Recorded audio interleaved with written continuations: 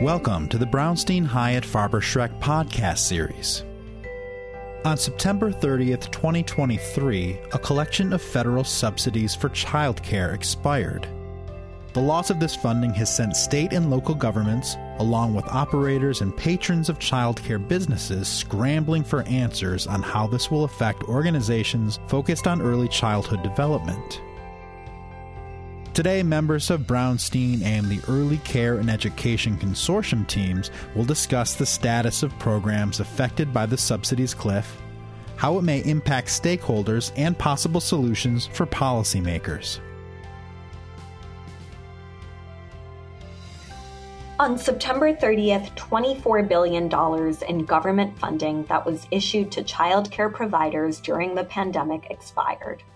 Hundreds of thousands of providers benefited from the stabilization funding. Much of it went towards helping providers grapple with the challenges presented by the pandemic. This includes rent, mortgage, utilities, purchasing PPE, and increased teacher compensation. However, states also use the funding to help address longstanding issues in the industry, including improving affordability, quality, and access to care. Now, with the funding having expired, providers and families are going to feel the effects. There has been a lot of speculation in the news about thousands of programs shutting down overnight. While some programs will close, the bigger issue will be the silent effects that are not immediately obvious. As the grants come to an end, provider compensation may go down, exacerbating labor issues in the industry. Eligibility thresholds may also go back down, resulting in families losing access to care. Reimbursement rate decreases will result in providers no longer being able to serve low-income families as well. The impact will be different in states based on the individual state's response to the funding ending as well. I'm Radha Mohan, and I'm a senior policy advisor and counsel at Brownstein. I also serve as executive director for the Early Care Education Consortium. We have here with us today my colleague, Sage Sheftel, a policy advisor at Brownstein, with an expertise in healthcare and education-related issues on the federal level. Thanks, Radha. It's nice to be here. I'm also joined by Kathleen McHenry, the Early Care Education Consortium's Director of State Government Relations. Kathleen has worked in state and federal government, handling early education issues for most of her career. Hi, Radha. Thanks so much for having me. I'm also joined by Elsa Jacobson, a Director of State Government Relations for the Early Care Education Consortium. Prior to joining ECEC, Elsa was Director for Public Policy for a prominent childcare nonprofit organization, and she also holds a law degree, having worked in the early education sector for most of her career. Great to be with you, Radha. I'm going to turn it over to our panelists now, who are going to tell us a little bit more about the expiration of the COVID-19 funding, as well as the impact on the state level, and how the industry is grappling with the expiration of the funding. First, I'll turn it over to Sage. Sage, you work with the Early Care Education Consortium. Can you tell us a little bit about the mission of the organization and some of the work that you do? Sure. So the Early Care Education Consortium, or ECEC's mission, is to advance policies that strengthen the childcare system and expand access to high-quality early care and education programs for all families, and particularly those from underserved communities. We also advocate for strong federal and state policies that support the early care and education workforce, lower costs for families, bring quality to scale, and expand access to more children. Yeah, so our work focuses on developing and advancing policies that meet our mission across the country.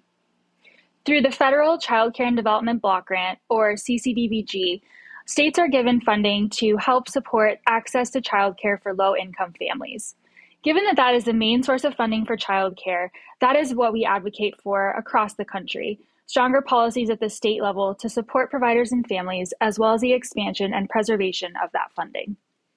I would also say that one of the most important policies we pursue across the country is ensuring that early childhood programs are delivered through a mixed delivery system, meaning that eligible families can access early care and education in a variety of settings, whether it be through a community-based provider, a faith or home-based provider, or a public school. Great. And given your work with the industry, it would be great if you could tell us a little bit about how the industry is grappling with the expiration of the funding. What is the current landscape for the industry? What are the biggest challenges that they face post-pandemic? Sage Sheftel, why don't you kick us off? So I'll just start with a high-level overview of the landscape and then turn it over. The childcare industry, just like all others, was significantly impacted by the pandemic, and we're still learning to operate in this new normal where COVID will always be present. When the pandemic hit, programs were immediately forced to shut down until they and the workers that they employ were deemed essential to allow all other parts of the economy to keep doing their jobs with access to childcare. And it was this recognition of how essential the industry was that helped governments and businesses understand how essential childcare is to allow the rest of the economy to function. And as Radha mentioned, a significant amount of temporary funding was provided to the industry, but this was temporary and the largest bucket of that funding just expired. So now we're looking at what states and what the federal government can do to make sure that families continue to have access to care. So as Sage just mentioned, we're at a point where much of the federal relief funding has already been utilized, and we've seen lawmakers and ECE stakeholders begin to identify longer-term solutions to address systemic issues in the childcare field. These are issues like the workforce shortage that was only exacerbated by the pandemic. Elsa, you mentioned that most of the funding has already been utilized. What exactly is the status of the funding today? How much remains? That's a great question, Radha. And to answer the question, I need to begin with a little bit of context. There were 3 major relief packages passed by the federal government that offered one-time childcare funding to the states. These laws are referred to as CARES, CRSA, and ARPA. Those are the acronyms. And collectively, they invested over $50 billion in one-time funding for the childcare industry. The majority of this funding expired this past September, and that included the $24 billion in one-time stabilization funds that states distributed to providers. However, states still have until September 30th of next year, that's 2024, to expend their $15 billion in one-time CCDBG funds from ARPA. And ECEC has been tracking each state's spending, and across all states, about half of the ARPA CCDBG funds remain.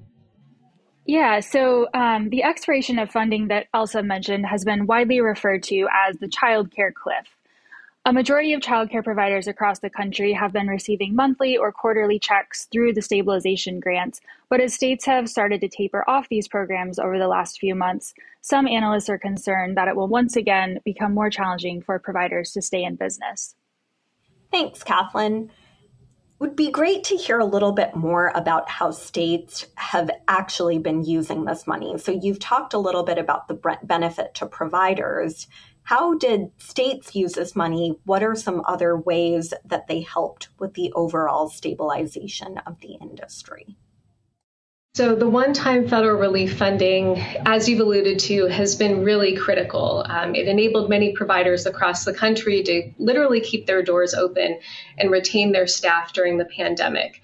And much of the federal funding was earmarked for stabilization grants. And this direct-to-provider flexible funding has enabled programs to pay rent, to cover other operational costs, to retain staff, particularly when enrollment was unstable and providers faced increased costs associated with myriad COVID protocols.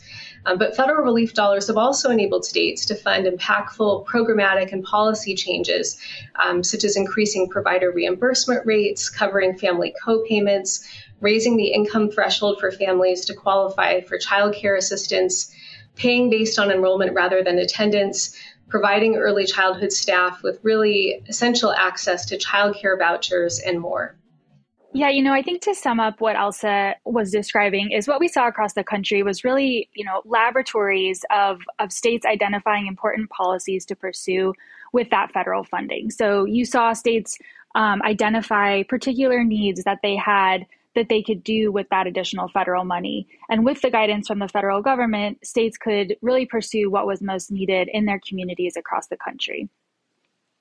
Given that states were laboratories of innovation for this funding, how are they going to respond to the expiration of the funds? What will be the impact in states, not just for providers, but for families as well?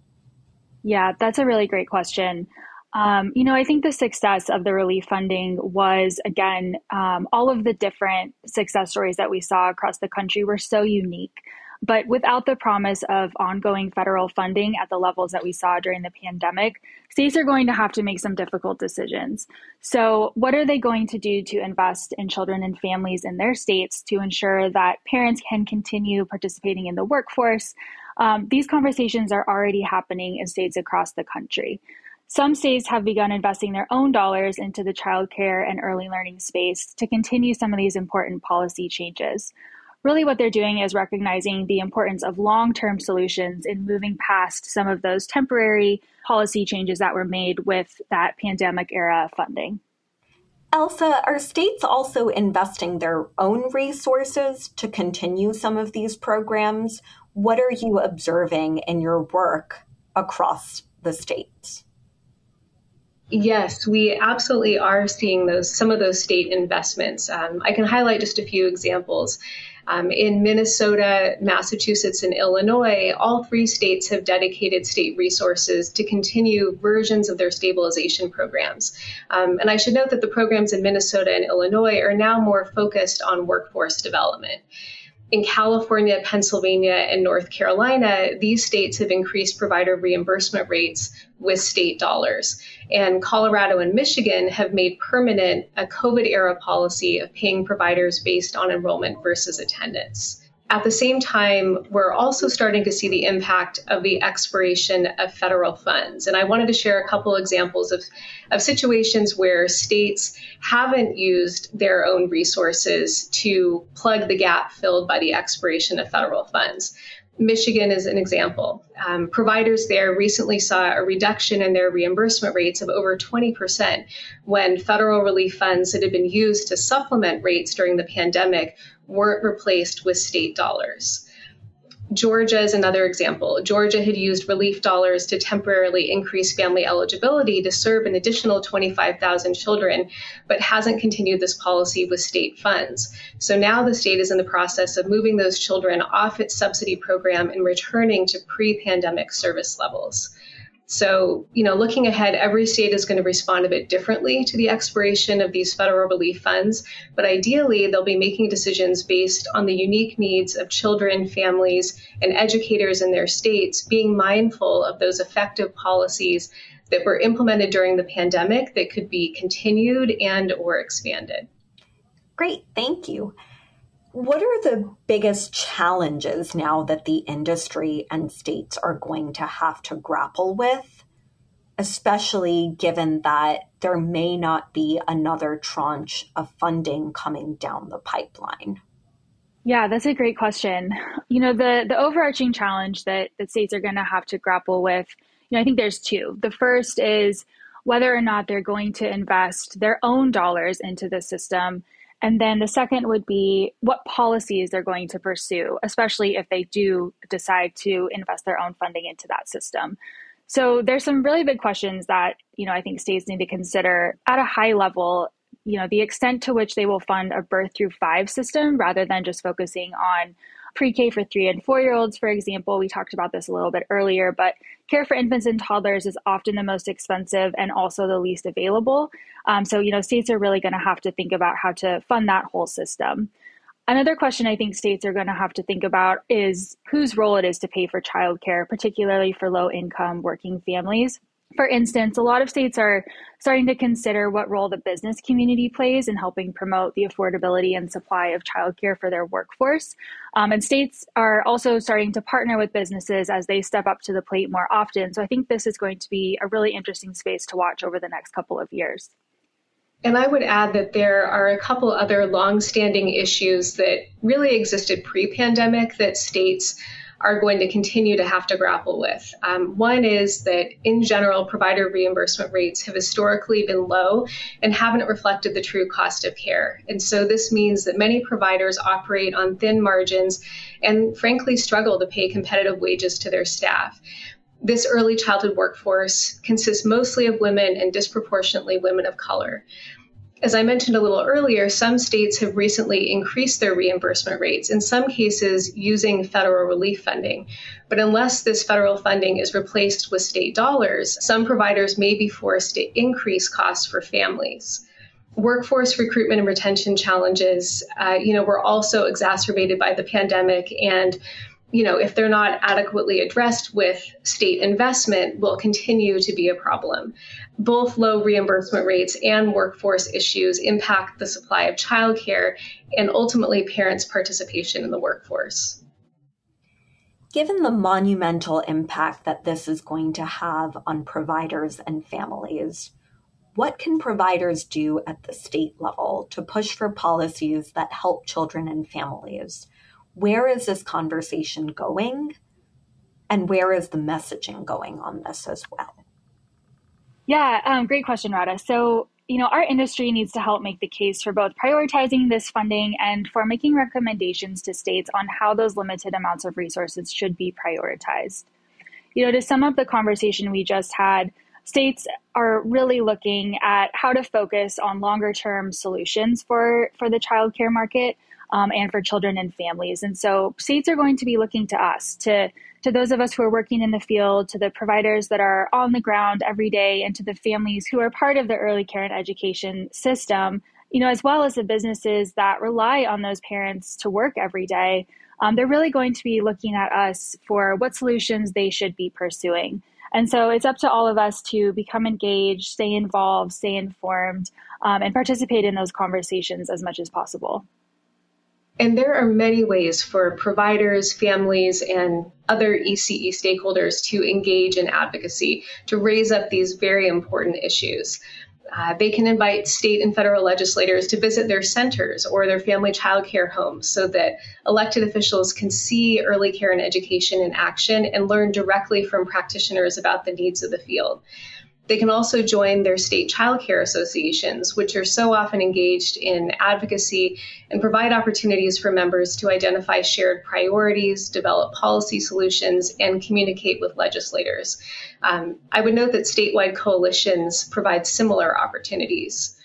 Early childhood stakeholders can also join or attend events of their local chambers of commerce to help ensure that members of the business community are aware of pressing early childhood issues and how these issues are connected to the health of their businesses. And finally, associations like ECEC hold regular calls to update stakeholders on important policy developments and legislation and to garner feedback from the field. We hold such a call with the National Childcare Association called Champions of Mixed Delivery. And I would say, in terms of messaging, ECE stakeholders and advocates are emphasizing the critical nature of childcare for families and for the economy. But we're also highlighting the need, as we've been talking about during this call, to sustain and expand upon and refine the early childhood investments that were made during the pandemic that are so critical to the long-term health of the industry and to ensuring access for more families. Thanks, Elsa. What trends can we expect to see over the next year? You've talked a lot about the investments that states are currently making. We've talked about the impact on children and families. Now, the question is, where are states headed? Where is the federal government headed over the next year? And how can the industry, how can childcare providers best position themselves for the opportunities that may arise at both the federal and state level? Yeah, so again, I think we're going to be moving beyond a conversation about relief dollars and towards a conversation about how to sustain the industry and support families. So at the state level, I really think state legislatures and governors will be looking to identify what has worked well over the last couple of years and how to sustain some of those initiatives. I think that there will be some really, robust conversations about how to support the childcare workforce. And as Elsa had mentioned, discussions about how to improve reimbursement rates and the various policies within the Childcare and Development Block Grant that can really be strengthened and better support providers and families across the country. As I mentioned earlier, I think you're also going to see more businesses and companies be involved in the conversation. We're really seeing business leaders, local chambers of commerce, and even the U.S. Chamber of Commerce begin advocating for a stronger childcare system. And I would just add that ECE practitioners and advocates really need to share with elected officials the policies that are working well in the states. And we've mentioned a couple of them today. States can truly be laboratories for innovation, and the successes and lessons learned there can inform both state and federal policy. And I think while we'll see most of the action over the next few years be at the state level, it's also important to mention that the federal government can really drive change.